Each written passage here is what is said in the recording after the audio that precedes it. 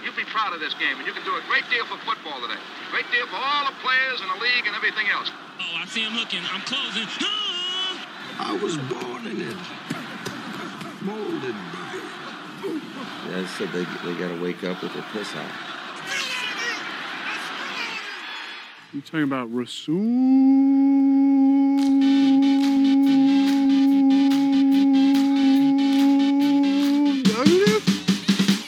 Hey, what up? It's Mercedes Lewis here, a.k.a. Big Dog.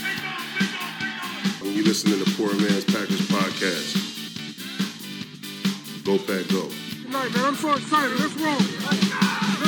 Hello and welcome to another edition of the Poor Man's Packers Podcast, the number one Packers podcast in the state of our minds. I am Spencer, once again joined this week with Andrew. Andrew? Hey. Hey, you know what was cool this week? I don't. The Packers beat the Tampa Bay Buccaneers and won Tom Brady at a score of 12-14, a very odd score, very fun weekend. Yeah, a very fun weekend, especially after the noon games. I feel like my blood was pumping. I'm in a Survivor board. I run a couple Survivor boards. Yes, we have our secret audio at the end of episodes, and that was the secret audio Yes. last week. Yes, but there was 7 people left in one of the boards, and it ended with the Colts winning, I think, and I don't know. It was just chaos. Yeah, how chaos. often do Survivor boards last only 3 weeks? It was a smaller one. We only had like 17 entrants or whatever, but still, that is wild. Yeah. Right? Fair. Yeah. So it was a good week. Yeah, a lot of good football, a lot of good games, especially early games that you didn't expect to be good games. There were a lot of close games. It was kind of a weird week of football. I mean, once again, back to us, the 12-14 score, let alone, just halftime was strange, and then having to regroup after that. Well, I think the biggest thing for me, and a talking point I've kind of had, is when amongst yourself. This is just thinking. When you think Aaron Rodgers, Tom Brady, you're not expecting a 12-6 score at the end of the third quarter?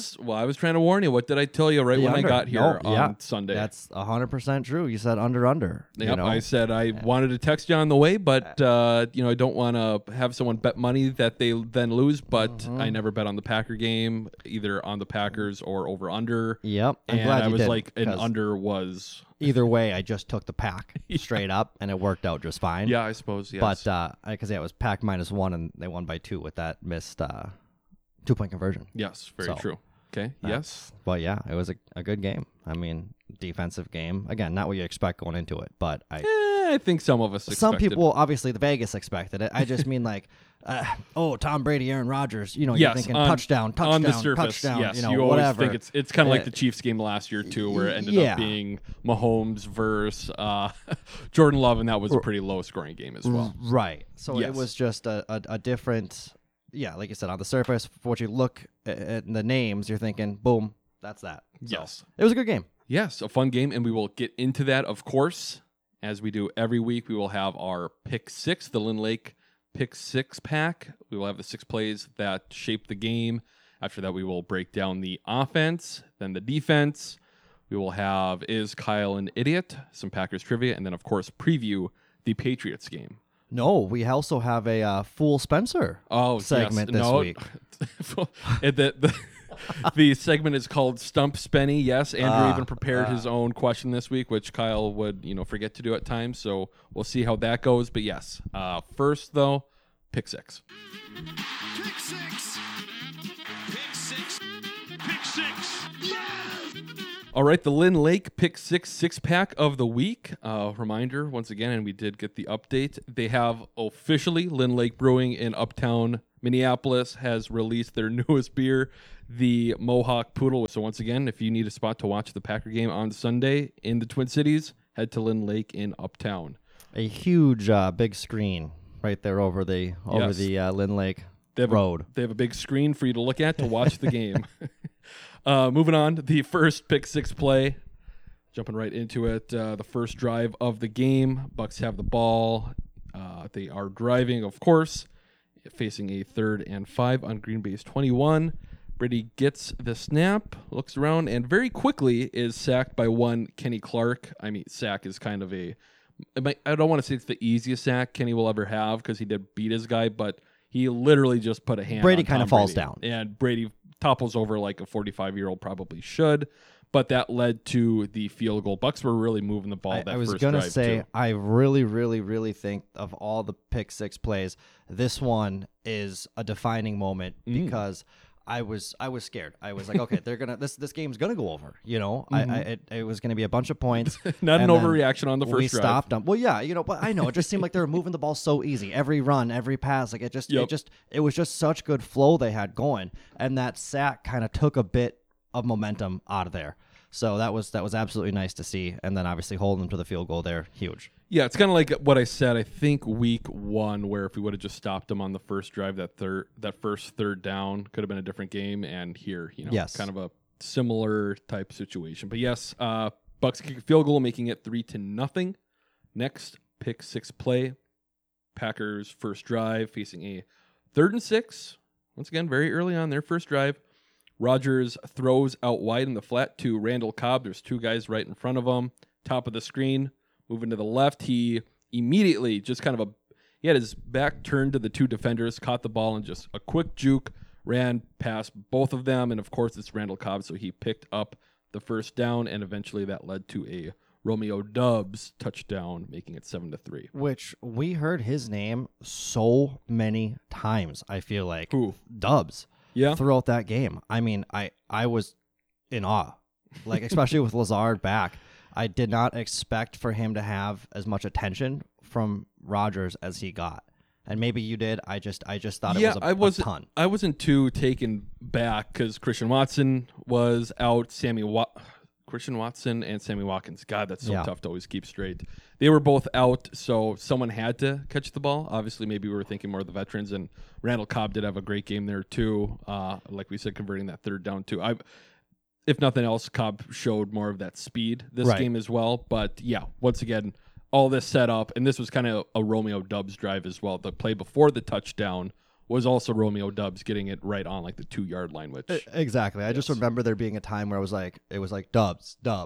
You heard like 6, his name 6 times in a 2-minute period. But to your last point, was I expecting veterans? Maybe, but if you listened last week, I was big on Tunyon. So you were also big on Sammy Watkins too, and yes, I was. Yeah, so that made it 7-3. Starting feeling a little bit better there. Offense is looking pretty good against the best defense in the league. But after that, and after a 3-and-out from the Bucks, Packers are driving 3rd and 1 on the Bucks 30. Rodgers takes the handoff, rolls out to the left, and eventually throws it to Tyler Davis, who's just running out in the flat. Looked like it was, just something to pick up a first down, but he ended up picking up 20, making it to the 6-yard line. I guess it was not exactly 20, it was 24. And the next play, Allen Lazard scores his touchdown, and pretty quick after, pukes his brains out, making it 14-3. Is that the one where... Oh, no. I'm sorry. That's the next... That's coming up in the Dear future. God, keep your shit together. I know. It's... Whew. But yeah, no, that... Allen Lazard, once again, he's kind of going back to what he... going into this year, he's the number 1 receiver. Rodgers is called the number 1 receiver, and he's kind of back to the, picking up first downs, being that reliable guy at the sticks, and... again, here to caught the touchdown to make it 14-3, which was the last points that the Packers scored in this game. I mean, but that's all you can ask for him, too. Being reliable. He's not he's a veteran more so than our other guys, but he's not like he's been with us for, how long has it been? 4 years? Yeah, something like that. So they have a relationship, and he was always I would say, number 2 guy, obviously, after Devontae. And it was just, it's a solid playmaker when we need him. This is true, yeah. And we'll see what he does going forward here, too, especially once Christian Watson comes back. Next, pick 6 play. Score is still 14-3. Bucks get the ball back and very quickly have a 3-and-out, give it back to the Packers. Packers get the ball and once again march right down the field. They are facing a 3rd and goal on the 5 with under a minute left. Aaron Jones, runs a quick angler out of the backfield, catches it, and as he is high pointing the ball, brings it back down and gets smacked from behind from Vita Vea, the defensive tackle, who is back in coverage. Smacks the ball out. The Bucks recover in the end zone, and that was obviously probably, you said that first play was your favorite pick 6 play. This is obviously being a turnover, might have been a little bit more. important. Sure. You might have forgot, most people forgot about that third down, but this play was obviously the big momentum shift. Packers don't score again after this when even if Jones just holds onto the ball, making it 17 points. Different game as well. Whose fault is that fumble there? I mean, is it like a great defensive play, or is that like Aaron Jones wasn't securing the ball enough and trying to be a little bit too greedy for a touchdown? Like where do you say if you like in baseball you have errors, right? And they're saying, oh, that was an error, and you assign it to someone. Yeah, where does that come I in? understand what you're saying. It's tough because anytime you fumble, it's your fault. So it's more so Aaron Jones' fault, but it was a shitty situation. He was, stood up a little higher when he got the ball and just smacked from behind. Not a ton you could do. This was also the first fumble Aaron Jones has had off a reception since the NFC Championship game in 2020 against the Bucs, which wasn't exactly the best feeling to get from it. But yes, I don't know, not a very fun play, not something you expect to see out of Aaron Jones, and especially if he's your king on your DraftKings, So okay, yeah. There's that. I don't know how much we need to get into that, but yes, that was obviously a big turning point, and kept the score 14-3. The next pick six play, the fifth one, after a third quarter of nothing, we've already fast forward to the last drive. The Bucs have picked the Packers apart, just little dinky dunk shit, all the way down to the 1 yard line with 16 seconds left, third down. Brady finds Gage in the middle, who gets absolutely smacked by Rasul Douglas from behind.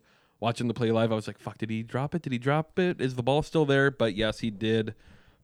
Gage had quite the day, too. I was going to say, the turnovers. Only name that we heard more than Doubs was fucking Gage. Yeah. And it was consistently. Yeah, and so he, after the fumble early, caught this touchdown to potentially tie the game up, but that does just make it 12-14. Moving on to the final pick six play, and I think you might know what this is. After taking a delay of game penalty, which we'll get into later too, Bucs are on the 7. Brady takes the snap, rolls to the right, throws for Gage again, but Devondre Campbell just barely gets a hand on it. Smacks the ball away. Savage could have been there as well, but the ball falls incomplete. Game is over. Packers win. Right. So you said we'll get into this later, but I assume you're going to talk about the play clock. Sure. Yeah. Is that so? I've seen a lot of Twitter Brady fans and or Tampa fans say, "Oh, you should have 25 seconds." But it sounds like in a 2-point conversion, if I don't know if the clock is already expired or something, it's only 20 seconds. Yes. And that's part of that, why it went back to the 7 yard line.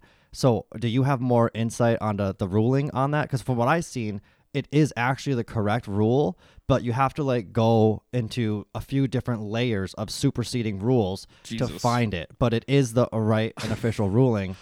From what I've seen. I'm not quite sure exactly what you're talking about. So there's different, after the score, the clock is supposed to keep running. That is the rule. But the other point of the delay of game that I think most people were talking about was that it goes to the zeros. And then you have that extra half second. Rodgers, even after the game, was saying that it looked like they could have been called for delay of game the previous play as well, which I thought was fine watching the game as well. I think you were wondering if that should have been a flag. Well, but if once it hits 0, do you throw a flag? But then I think after, again, seeing tweets and talking, it's like an extra second or something? Yeah, there's a weird kind of extra full second, it seems, in Rodgers. That's the thing. If people are complaining about it, it's stupid, especially because I think even after the game, Rodgers said that they could have got him on the play previous, and it's like, well, no one gets away with it more than you, so we can't really complain about it. I was fine with it. Hey, Kettle. Yes. No, sure. That makes sense. So there's a couple things that I've seen as well, and about that 2-point conversion specifically. Is there something where, Rodgers, because we called the timeout after the delay of game. Yes. We called an additional timeout. So I've seen a theory floating that Rodgers saw on the Jumbotron, they zoomed in on Brady's pad, and he had the passing play that they were going to throw. So then they call a timeout and basically inform the defense. Yeah. Is that true? So I don't think so. So Andrew, you're of course referencing after the game, Aaron Rodgers said that the Jumbotron guy showed something that he shouldn't have, and Rodgers talked to coach, and that might have helped him out on the 2-point play today. And yesterday, Devondre Campbell was on Clubhouse Live, where he said that in practice that week, they had literally practiced that play twice, like that exact play, and he might have even got beat on it. So he said he was ready for it then on the 2-point conversion. Okay. There was also Rodgers, he's saying he saw something, he told coach. They haven't gotten into specifics on that. Rodgers said today on Pat McAfee as well that it wasn't something on the iPad, but that's what a lot of people assumed as well after the game. Because I remember even the replay on Fox, at one point you saw Brady's iPad, what he was holding. We saw the couple of routes I that think were they there. were like showing that specifically because obviously he's breaking them as we've talked about. Yes. They want to see that happen. So no, that makes complete sense. Yes, a lot of. It's always fun getting into the nuances of rules in the NFL. But yes, and then the last thing I've seen about this game specifically is that did they cut the AC on the pack? That's like what the. So that's the wild. Yeah, so that's very much home field advantage. Andrew is referencing after the game. A lot of players talked about this, how the team did not have AC in the locker room. Raymond James Stadium, I believe, is one of the older stadiums in the league as well. So is that just if it doesn't have AC and they know that going into it, that's one thing. If they took out the fuses for the AC for the away locker room, that's a whole nother thing. We might have to just start an investigation and see what's going on here. Gotta. But no, there's different home field advantages. I can't remember what stadium, but I know I think in college there's one where the visitors' locker room is all painted pink on the inside. That's Iowa. I only know this because I dug way too far into is the legality of that, and I couldn't find anything. And I guess there isn't rules that say you must provide air conditioning to an away team. Yeah. I'm sure it's Miami, same thing, right? Like home field advantage. Yes. They're the biggest one with the sun on the away team. Well, that's part of it too. I don't know if you probably didn't notice this, but on Sunday, Packers, we were obviously playing in Tampa, like we're talking about. Yeah. Usually in the NFL, if you're wearing a white jersey, your white jersey is your away jersey for the most part. However, hot weather teams like the Bucks, like the Dolphins, their home jersey is white to reflect the sun. So Packers playing their away game wearing Genius. jerseys on Yeah, Sunday. So that makes another all too much sense. Very, very important facet of the game. But yes, moving on, we will now talk about the offense. Obviously, just talking about it there and watching the game. Very weird game on offense. All of it came in the first half. Not much in the second half. And even when you say all of it, that's still not a ton, right? Yeah. And I don't know the best way to bring this up, but something that kind of stuck with me a couple of weeks ago is Matt LaFleur in one of his press conferences saying that everything that they do on purpose. And we think of the success of the Green Bay Packers very early on with Aaron Rodgers even.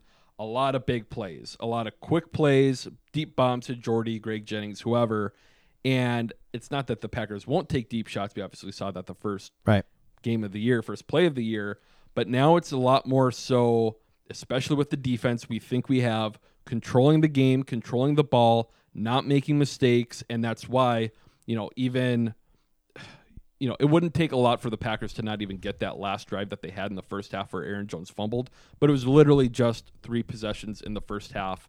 That's kind of what they want to do with the quality, not quantity of possessions and plays. Right. So we're not seeing long bomb Hail Marys. We're seeing consistent 7-yard outs. And that's just first downs and consistent moving the ball downfield, which is great for wins.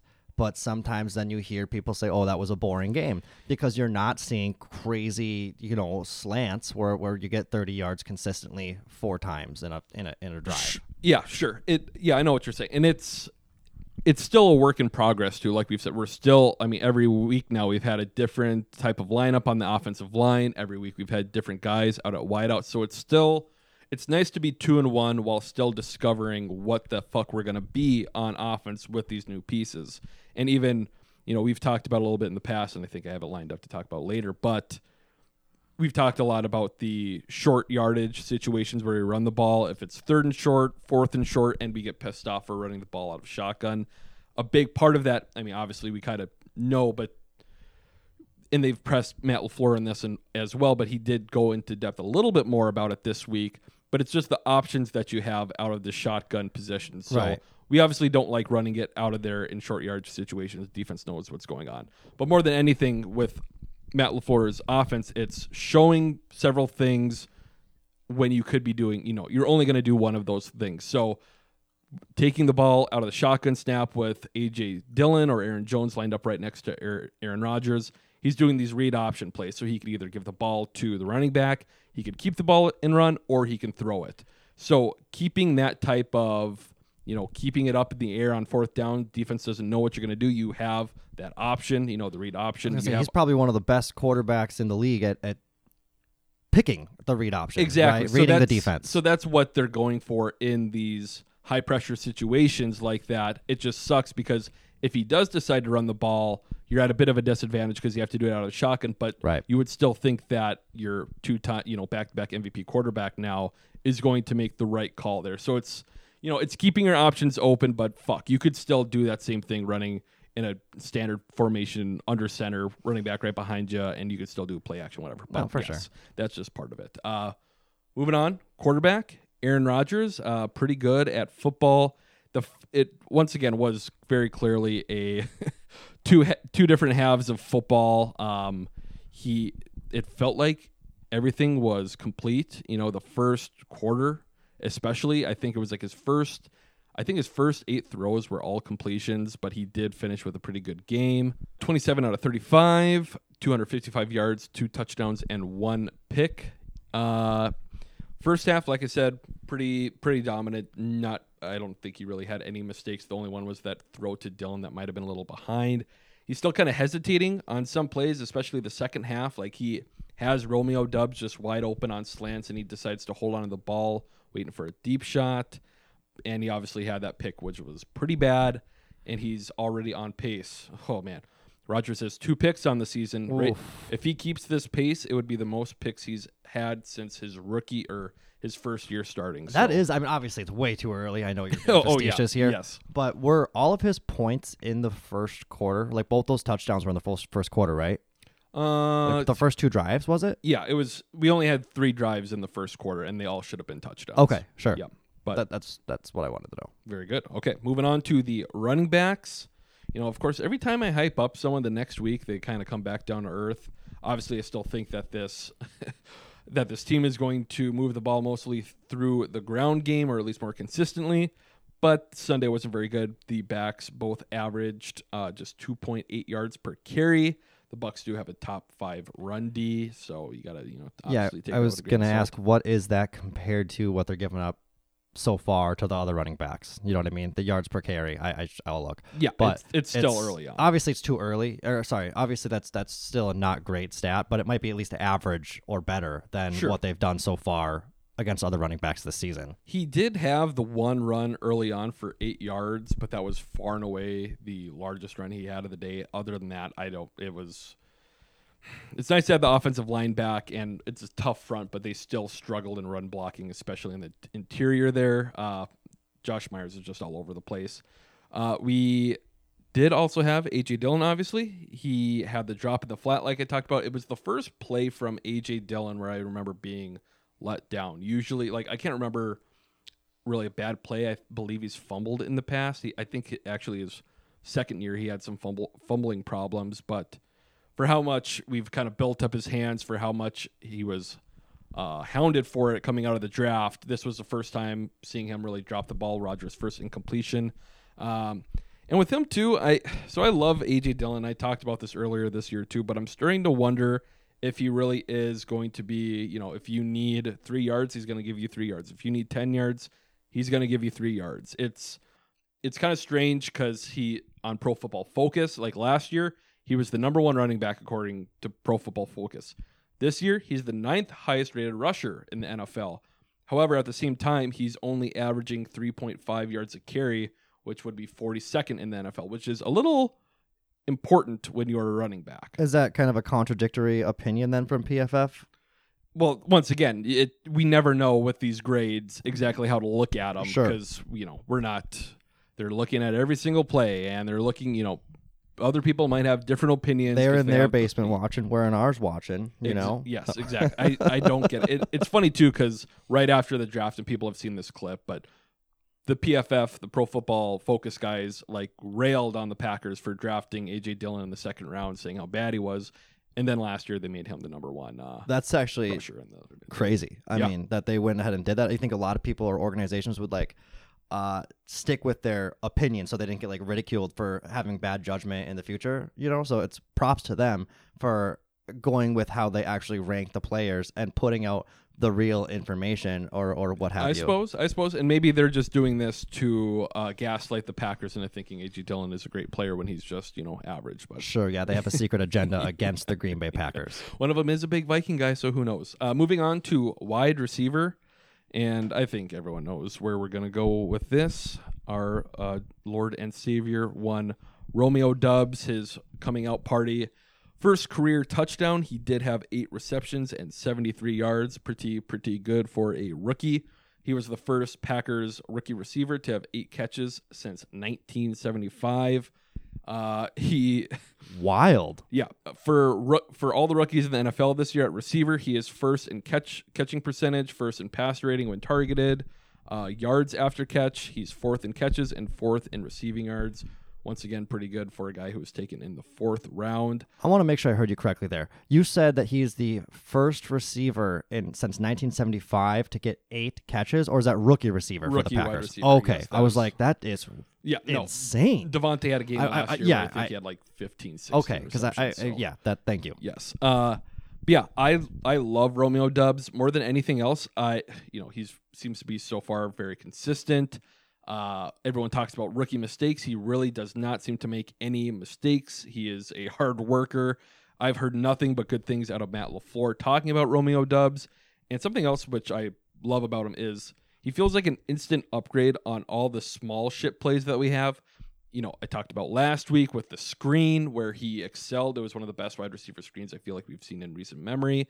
And then this week too, he was the safety valve for Rodgers on these rollout plays, and the one which looked like it should have only been a 1 to 2 yard gain, he turned upfield for 11 yards and a first down. So he seems like an instant upgrade in this short shit passing game where he's always just a plus player in these situations. So yeah, I mean, consistent and fun to watch. That's how many targets do you know? Do you have that in front of you? How many he had? He had the 8 receptions and 8 targets. He caught every ball that was thrown his way. Yes. So especially when Christian Watson comes back, I feel like Romeo Doubs once again is going to be that consistent guy there, and Christian Watson could be that deep ball threat and more explosive player. That is 8 for 8 on the rookie. I'm so impressed still. Yeah, no. Moving on, Alan Lazard, pretty good game as well. Like I said earlier, felt like a throwback Lazard game. He only had the 4 receptions, but 1 was a touchdown. 2 were first down pickups on 3rd down, and the other one was the deep action play for 26 yards. So pretty nice to have him back in the lineup. He's still a beast blocking. He had the cutback. There was a video that went kind of viral. He had the cutback block on Davis for Tampa Bay where, Lazard just fucking hockey checks him pretty much right in the chin. It was so violent, it looked like it should have been a penalty, even though it was a completely fair. Oh, you gotta love those plays, and he's fun to watch. I've said that like about everyone because obviously they're all fun to watch. My favorite thing of the week, but giving him back on the field, you can tell it's a huge momentum boost for the team and having consistent guys to throw to. Yeah, I do wonder what his role is going to be like. Not so much this year, but. He's on a 1-year contract. We have Romeo Doubs and Christian Watson in front of him. He's, Allen's more so a perimeter type guy. Are we paying him quite a bit? No, he's getting paid very, very little. Okay. I think it's only like $3 million with the restricted tender that he got, but we'll see. Just something I'm starting to think about. And of course, to finish it off, Randall Cobb. If Randall Cobb is active, he will convert a first down on 3rd down in the game, which of course he did early on, which we talked about. And I think everyone was surprised with how fast he looked on that 40-yard reception he had where he caught it and just ran past people. It was without the touchdown, but it looked kind of like the big touchdown against the Bears in 2018 for that go-ahead score. Moving on to tight end, Robert Tonyan, who we obviously love talking about. Huge fan. How many receptions do you think he had in this game? God, I think he had 3. He had 6. I was very I was very surprised looking back at the box score. 6 receptions, only the 37 yards, but he was involved. It's nice to get that tight end involved once again. Which I pointed out to you too. Once again, this was obviously David Bakhtiari's second game back from injury. It was kind of funny to see like first time starting 600 whatever games. It's like, well, he did play against the Lions. First time back this year, right? Yes, Okay. yes, 100%. But because Bakhtiari and Elton Jenkins were both playing in this game, I was watching Tunyon, and he did not line up in line, it felt like, for at least the first half. So he's playing as a receiving tight end more than a blocking tight end with these two guys back. Yep, instead of having him set up right next to the tackle, they just set him off, so he's pretty much just in the slot. Got He's it. the slot receiver. But yeah, I don't know. Love seeing him out there. Tyler Davis was pretty much the only other tight end to talk about in the game. Had that long pickup. Once again, he's just always... I don't think he's going to be much more than a one reception tight end the rest of this year. This offseason, there was a little bit of hype. I thought maybe he could have been the tight end one. I don't think any of us thought Tunyon would be playing right now anyways, but we'll get these little kind of spurts from Tyler Davis here on out, I would think. At least, Big Dog doesn't even have a reception this year. I'm not sure how many routes he's even run, so Tyler Davis seems to be picking up that slack a little bit. Moving on to the offensive line, big story going into this game. Like I just mentioned, David Bakhtiari, first game back, I'd say completely, but he did at least start a weird rotation with him and Yosh Nijman, but Did they stop that rotation midway through the game, or did it continue throughout? Because I remember it happening, and then I feel like towards the end of the third quarter, we just basically saw Bakhtiari through the rest of the game. Yeah, no, I do believe they stuck with it. Okay. Even in the press box at the game, someone from Packers PR told the media members what the plan loosely was for David Bakhtiari after the first series, but they did pretty much just swap every other. Yosh finished with 28 snaps, and David had 35 snaps. Well, as a quick tidbit, everyone knows how much I have always depended on PFF. I've been a huge fan forever. They rated, I believe, Bakhtiari number 1 overall of the week. Oh yeah, I think he was. I know that's the only PFF stat I've actually ever known. I saw it on Twitter. I saw as well that, especially early on, which you wouldn't think because it's not exactly David Bakhtiari's game, but they did run behind him quite a bit. Yeah. He's one of the better pass blocking. He probably is, when healthy, the best pass blocking tackle in the league, but they were even feeling confident enough to run behind him. So that was nice to see as well. Josh Myers, the center, kind of an interesting week for him. There's been a lot of discussions on the internet if he's good. Ben Fennell, who's one of the guys who reviews film online, he didn't really get into it, but him and Andy Herman from Pack a Day podcast. Yeah. I liked what Ben said. He said pretty much every play for Josh Myers is either a D- play or an A- play. You wouldn't think of it because, he's a second-year player. Thought maybe he's played more, but this was only the 10th game he's ever played in his NFL career. So either way, a lot of potential going forward, but he does have, he looks great in space sometimes where he'll absolutely bulldoze someone, but then other times he gets beat immediately at the line of scrimmage where I almost wonder if he really is too tall to play center. He's, I think, 6'7". Do you think it's more of a mental thing with him? Because, that's a pretty big range, right, to go from an A to a D. Honestly, I don't know. I mean, is it like the guy's not, obviously he's in it, but I don't know. It depends. Different pass blocking moves that you use. If you're kind of trying to, stay back a little bit more, maybe that'll work. And then the next time you're a little bit more aggressive and they use your weight just to pull you forward. Sure. Something like that. But yeah, I don't know. I'm not a fucking offensive line coach. So I don't know. Either way, we'll see what happens with them. And on the right side of the line too, Royce Newman didn't have a great game. Once again, going back to Pro Football Focus, his pass blocking grades are in the 30s for average on the season. So we'll see if eventually Zach Tom gets in there and gets some snaps on the offensive line. How many sacks did we allow?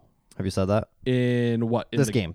In that game, we had just the 1 sack, so wasn't too bad, but still, I don't know. For the most part, and he said after the game too that he felt really good about where the offensive line was. So I am not too concerned. But yeah, that's if you're not concerned, then he's not concerned. I'm not concerned. So there we go. Yeah, just follow me and Aaron. But yeah, that's it for the offense. Still a work in progress. Still a run and gun team. But we'll see what happens going forward. And with that, we will have a quick commercial break. We are back with the defense. Once again, a very Packers type game, letting up points on the first drive and then kind of settling down after that, the whole bend don't break. But it was a new type of win for this team. Every time we have a low-scoring game, doesn't happen too often. I think back to the Jets game back in the year we won the Super Bowl in 2010, where I think the score was 9-0. But Matt Schneidman did pull this fun fact out. The Packers entering Sunday were 3-27 when scoring 14 points or fewer since Rodgers took over.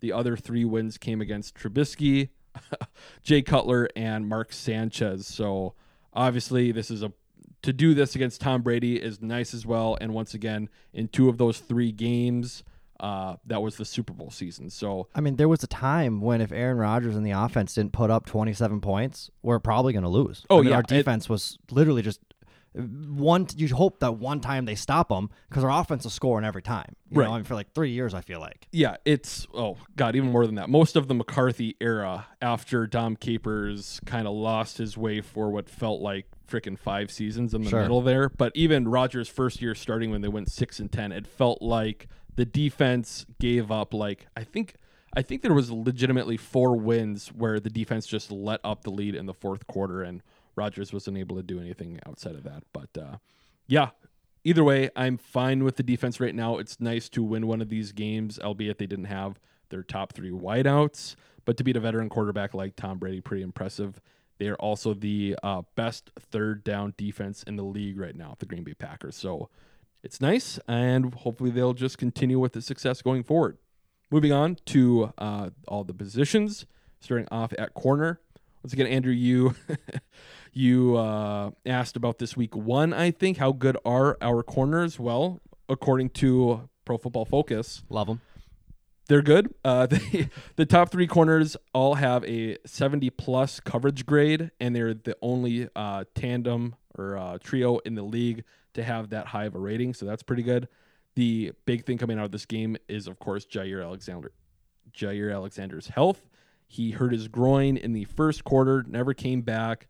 He was in good spirits, and so far all the news has been positive. They haven't practiced yet this week, but he was in good spirits.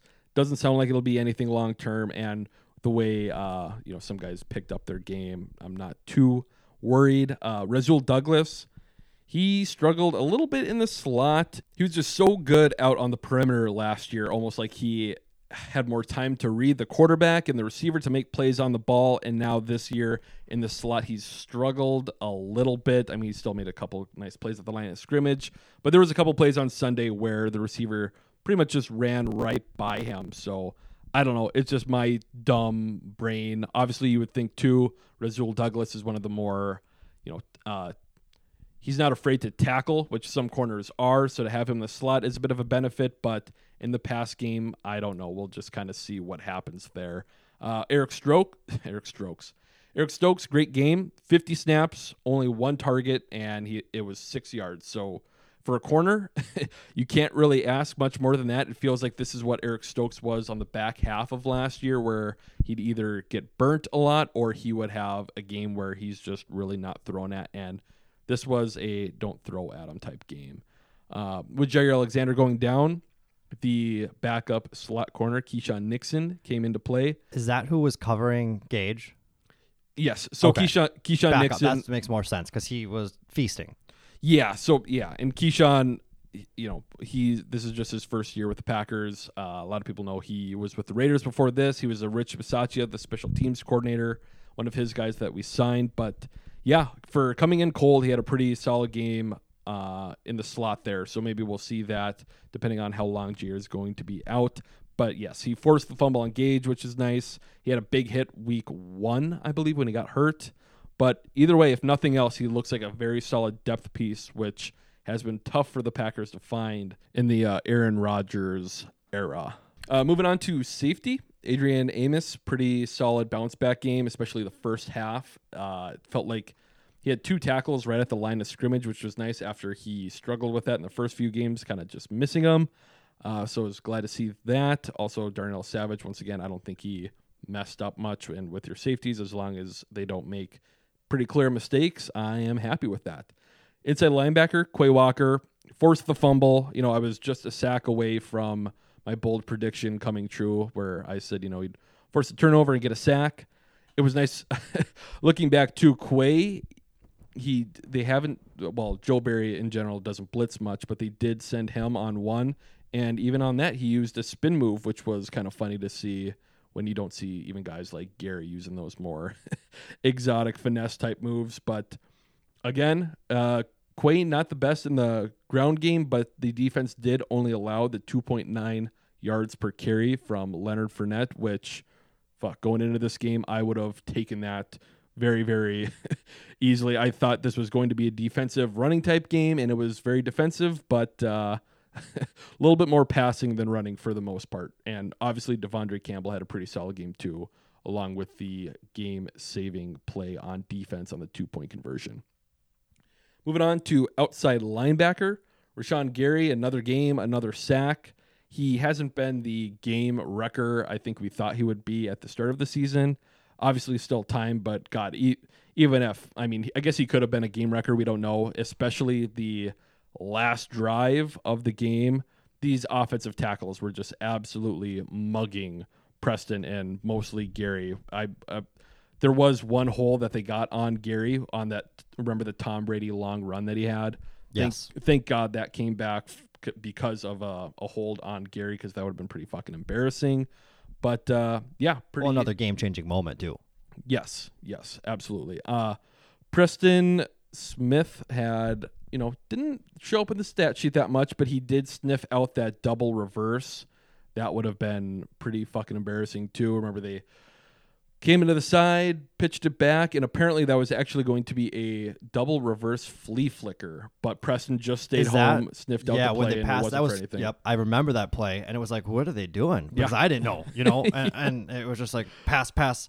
It was wild. Yeah, because we got kind of pissed off because it was like, oh yeah, you're gonna try to use that fucking tricky shit on us, and it was nice to see it backfire. Yes. I remember being pumped about that. Yes. The last pass rusher edge guy to talk about would be JJ Enigbare, my dude.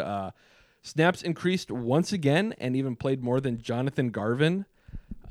He hasn't made any flashy plays yet, but if nothing else, the fact that the team feels good enough about him to keep putting him out there more and more is great.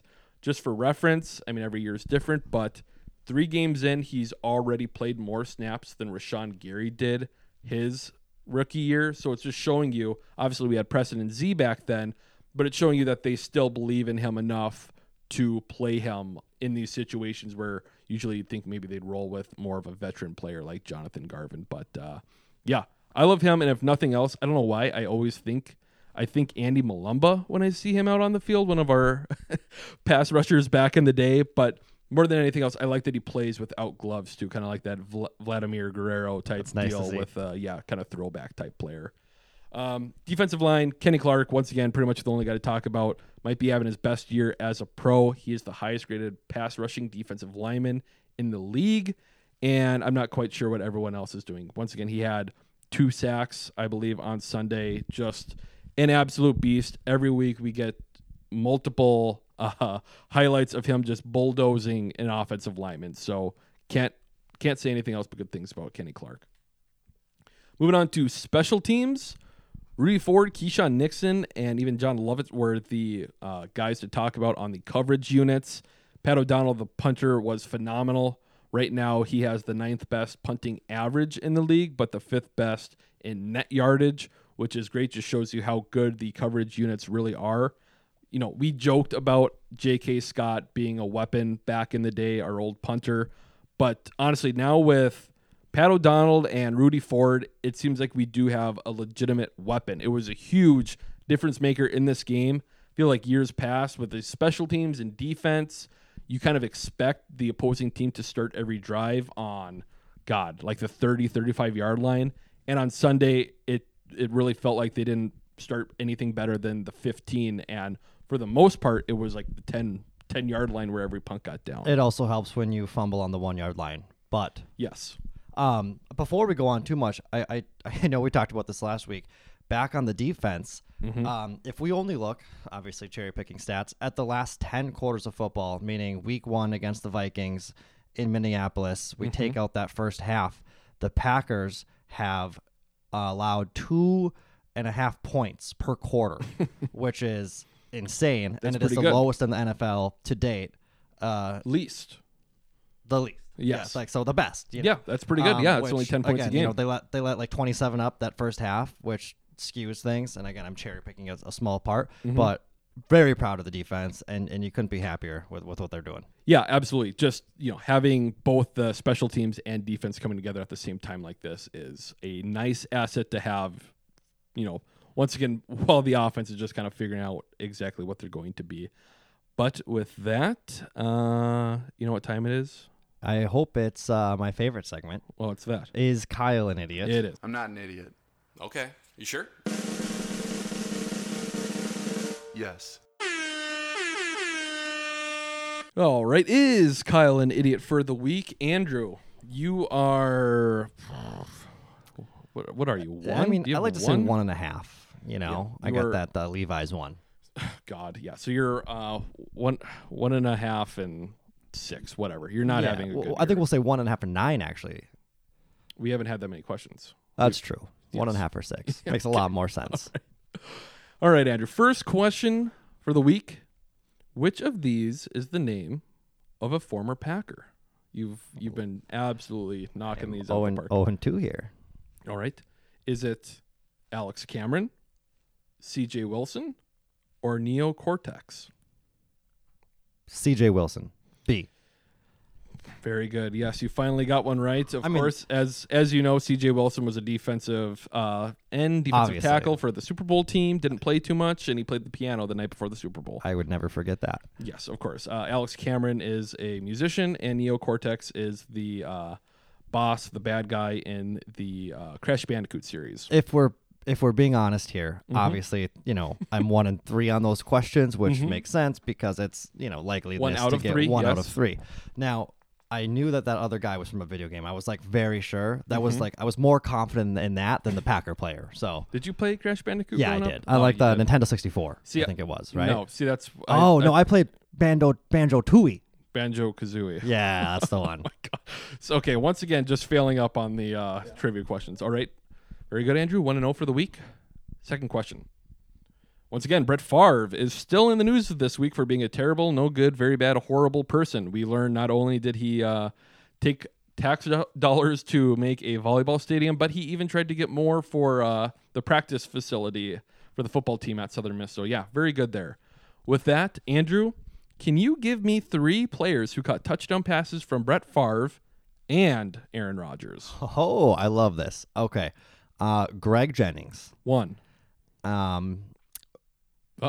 No, sorry. Jordy Nelson. Yes, barely. Mm-hmm. It was And- Jordy's rookie year was Favre's last year with the Packers. And Randall Cobb. God, is Randall Cobb going to be out? If it Yep. is, So you are wrong, Andrew. Randall Cobb was, of course, the first player born in the 90s to score a touchdown, meaning he was drafted after the Super Bowl year, which was after Aaron Rodgers was already starting, so he did not have a chance to catch anything from one Brett Favre. I would have accepted, I would have taken Donald Driver. I would not have taken, I would have even taken James Jones. did you know Greg Jennings was Oh, Aaron now Rodgers' that first? now that I think of it, you were wrong with Jordy too. Jordy never Was I? played with Favre. Yeah, I think. See, and that's where I think he did. Oh God! It's either James Jones or Jordy Nelson. One was drafted the year before the other. Either way, you went with Randall Cobb. So you were wrong. We're wrong. I would have accepted Donald Lee as well. Maybe I Ryan wouldn't have Grant gotten- if you wanted to go with the running back. But Yeah. all right, 1-1 for the week. Andrew, here's your third question. Andrew, who was the Bucs running back in the height of the Packers' bad defense in 2011 who broke 8 tackles on one run for a 54-yard touchdown? Oh gosh. That is like a ridiculous. 2000 and what year? Hang on. 2011. 2011. Okay. Buccaneers. A lot of fans remember this play because it is probably, we've had a lot of embarrassing defensive plays over the years, but this is definitely in the top 5. No, I know it's not anywhere like. I'm gonna go something stupid that might be in that time frame, but it's not that stupid. Mm-hmm. Jerome Bettis. Oh my God. Oh, is that way too early? He's way too early, isn't he? Oh, well, one wrong team. This was one LeGarrette Blount, who went on to win a Super Bowl. He played for New England too, didn't he? Yeah, he played. See, he played for okay. them. He played for the Eagles. He jumped around. I think of him as an upper East Coast guy, not a lower East Coast guy. You know. Wow. Well, that was an incredibly bad guess. But hey, you tried your best, right? It sucks because after 2008 too, my week one excuse was anything post 08, I got it, and I just don't. You clearly do not. You were 1-2 for the week. Well, Andrew, maybe it we sounds can like you have a stump spending question for me. Move into stump spenny, yeah. So as you know, the Pack has been in Green Bay since their conception. Mm-hmm. A lot of people know that obviously they did not play at Lambeau to begin with, but I asked Packer fans to make sure that this wasn't a gimme. Mm-hmm. And you asked Packer fans? I asked a few people. I made some phone calls today and said, hey, do you know? And everyone said, I called 3 for 3. Yep. They all said Citi Field was the first place that the Packers played in Green Bay. Okay. They're wrong. Do you know where it was? Okay. Well, it depends on there's different answers here. Sure. So, there's a field, and it's the initial place that they started is now a restaurant. Sure. So, brewery. First of all, I don't think it's Citi Field. I think it was Citi Stadium is what it was I'm sorry. You're called. right. Citi Stadium is what I should have said. Other than that, I believe it was a park, and it's a very disgusting name. It's like Hoglin. You got it. I mean, you're essentially it is close enough because it's like Hagmeister. Yes, which knew does sound like gross. Like Hagmeister. It sounds like a goblin from Harry Potter or something. You know, you're not too far off. Yeah, that does sound like something in the Harry Potter world. But yeah, that's because I remember Hagmeister. If you ever have free time, there's the 10-part or whatever part documentary series on the Green Bay Packers by the Green Bay Packers that is on YouTube. And even early on there, I thought it was hilarious because the first stock sale for the Packers, and I think this was at Citi Stadium, not the park, but the money went to putting a fence around the field so that they could start charging people to make money. The first 3 years, they just drove their cars up and watched from their car. Oh yeah, is what I was reading because I was trying to all kinds of things to try to find a good question. And early on, they would literally take a hat and pass it around in the stands for people for donations. I see that they were forced basically to build a quality stadium because the NFL was going to make them move to Milwaukee in the 50s. Yeah, it was a huge thing. There's a bunch of different funny things with the Packers in the early years too. Like they almost went under. I think the second or third stock sale was actually to help legal issues because a fan fell out of the stands and got injured and sued the franchise, and they almost went under after that. So yeah, just another another story in the history of the Green Bay Packers. But moving on. Well, congratulations on your positive record. Thank you. Well, I'm glad you gave me, even though I said Hogley, whatever. I'd give it to you. I mean, it's close. I was directionally correct. Yes. Moving on to the preview for the Patriots game. The Green Bay Packers are playing the Patriots at Lambeau Field, 3:25 kickoff. It is a CBS game, so we have Tony Romo and Jim Nantz on the call. Nice little switch up, I guess, after the first few weeks. Packers are favored by 10 points. 10 points. The second highest favorite in the week. Ooh, okay. There you go. Nice little tidbit there. The over-under is set at 40, which is even less than last week, which is a little surprising. I don't know. I guess we'll get into that. By kickoff last week, it ended at 42. So it started at 41 or 40 and a half. And now it moved up, But sure. Yeah, it is even less to a very, very low one already. Okay. The Patriots are 1-2 on the season. It is a, very historical matchup between Bill Belichick, the coach with the most Super Bowl victories, going up against Matt LaFleur, who has the best winning percentage in the NFL. It is a momentous occasion here. The offense for the Patriots, still kind of figuring things out. Mac Jones, the quarterback, is going to be out. Brian Hoyer will be in starting. Wait, Mac Jones is out? Yep. I did not. I was going to say that why is he out? Is he injured? Yeah, he had a high ankle sprain on Sunday, so he is out. He's probably going to be out a couple weeks, but yes, I don't think he's been ruled out yet. They haven't practiced yet, but yes, he's definitely going to be out this week, it sounds like. Their leading receivers are Nelson Aguilar and Devontae Parker, which is funny just a couple of retreads for how much Packer fans bitch about the Packers not doing anything at wide receiver. The Patriots have done even less on their team. They are a run-first team, of course, with what they have. Ramon Stevenson and Damian Harris are their backs, both having a pretty solid year with a 4.6 and 5.0 average running the ball. Their defense is a little suspect. Usually you can always count on them, but they haven't done that great so far. Derich Wise Jr., their defensive end, has 4 sacks on the season, and Matthew Judon has 3. Okay. Did Mac Jones get hurt at the end of the game? Because Brian Hoyer didn't throw a pass last week. Oh, really? Yeah. I didn't watch the game. I just saw the news that he was out. Okay. It must have been one of the last plays because, I mean, I'm going to, not to skip segments here, but I had a hot take. Oh, boy. What are you going to say? My hot take, not watching the Patriots game of last week, was that we were going to hold Mac Jones to 0 touchdowns and under 250 passing yards. I probably wouldn't have said that was bold enough. And obviously now that's going to happen since he's not lining up to play. Yes. You know? So I'm going to, when we do get there, I'm going to transfer that same thing into Brian Hoyer. Yeah. But nonetheless. Yeah, I don't know. It's kind of weird to play the Patriots without Tom Brady. Obviously, he's been with the Bucs. This is his 3rd year now, but you kind of lose the luster. I feel like this is usually a game you would circle, but now, especially with Mac Jones being out too, it's... Well, and they're just not good. Yeah. Well, yeah, very much. They're a 1-2 football team. So, yeah, we'll see how the game goes. I don't know a ton about the Patriots. Obviously, an uncommon opponent here, but... We're at that point of the season. I'm glad we're 2-1. Everything's looking pretty solid right now.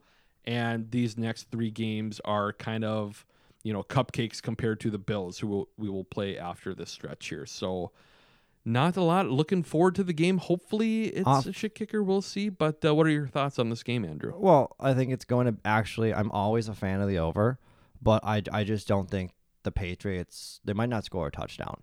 I mean, they've been lackluster based on at least the box scores that I'm looking at here. The total yards, it's gross. With the exception of week 1 against the Ravens, I think it was. They had like all rushing touchdowns, and it's just they don't move, and a defensive touchdown. So it just seems to be boring offense, 3 and outs, not moving the balls, especially with the way our defense is playing. It doesn't seem like it's going to be that competitive. So I'm looking forward to a win, of course. Ooh, I hope, You're very confident here. I would probably even go Packers covering the 10 points. Wow. And the under. I just don't see, unless Brian Hoyer comes out with some magic, like Fitzpatrick would as a backup quarterback and goes balling. I just don't think there's anything to it. Okay. Well, we're running right into it then here, Andrew. What is your score prediction for this game? Yeah, I'm gonna go a little bit more hot take here than normal because I think we're going to eat up that second half. Yum. We're gonna just feast. I'm gonna go 32-6.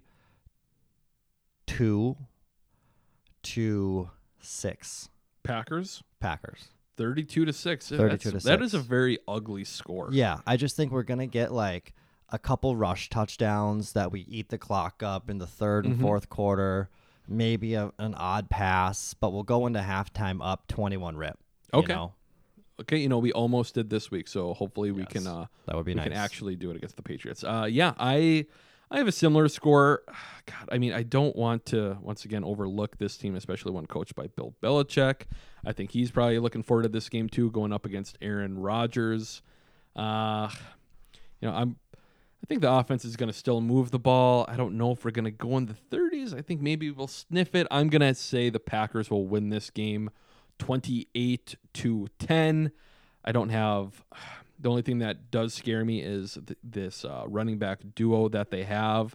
As long as we can slow down the running game, I would be very surprised if the Packers lose. So, yeah, that's what I got for a score. Andrew? What is Belichick's record post-Brady era? So I guess what I'm asking is Belichick the genius? I know this is a controversial. You can have this conversation 100 times over, but is he actually anything to be feared, or was it Tom Brady carrying? I mean, does he even have a plus 500 record? I don't know. After Brady's gone? It's tough because the thing everyone looked at the 1 year Brady tore his ACL, Matt Castle came in, and the Patriots still won 11 games, but did miss the playoffs.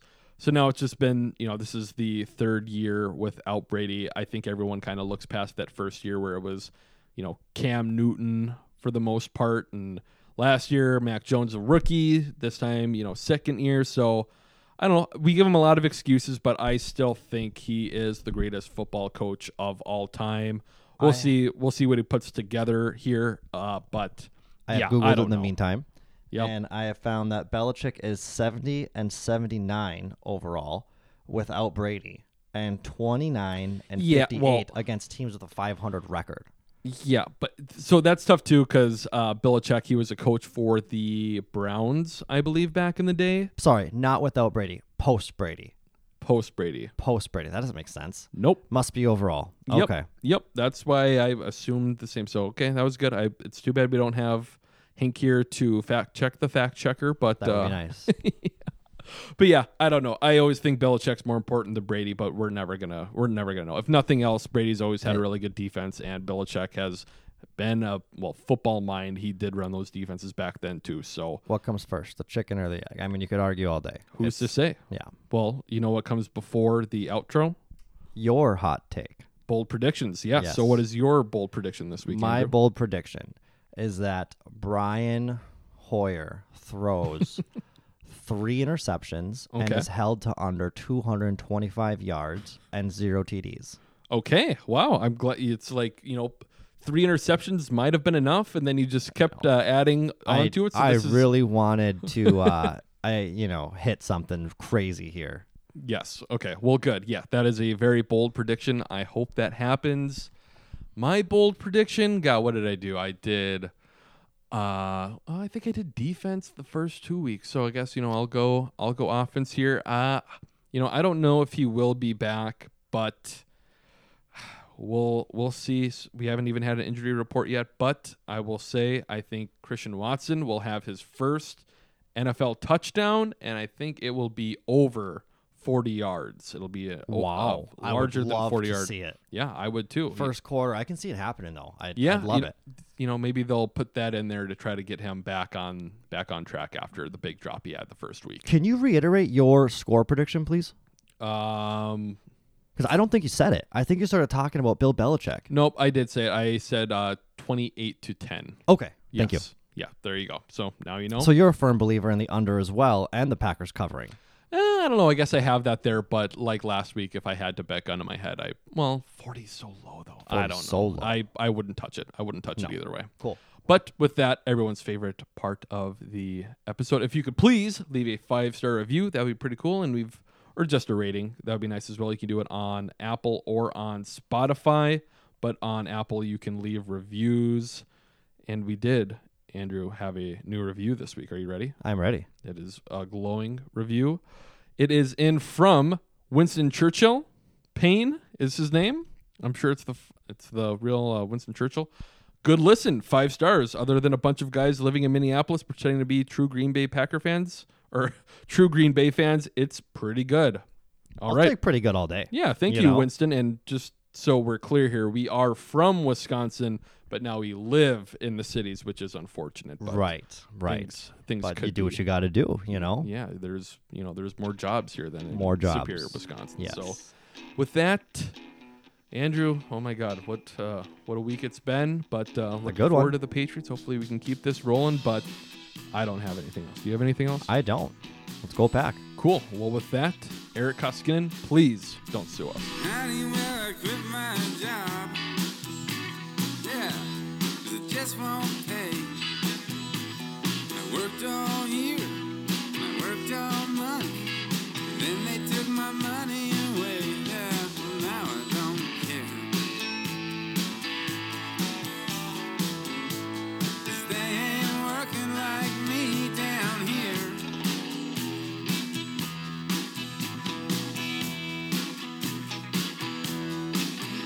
I said, hey now, little baby, I'm going deeper down in debt. Yeah, honey, I ain't leaving yet. I got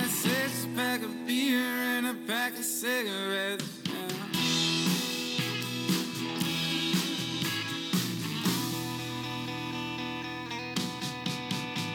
You can take the job or shove it, 'cause I ain't working here no more. I ain't rich, honey, you wanna stay with me? Yeah, you're gonna stay poor, darling, I don't really care. 'Cause they ain't working like me down here. Oh.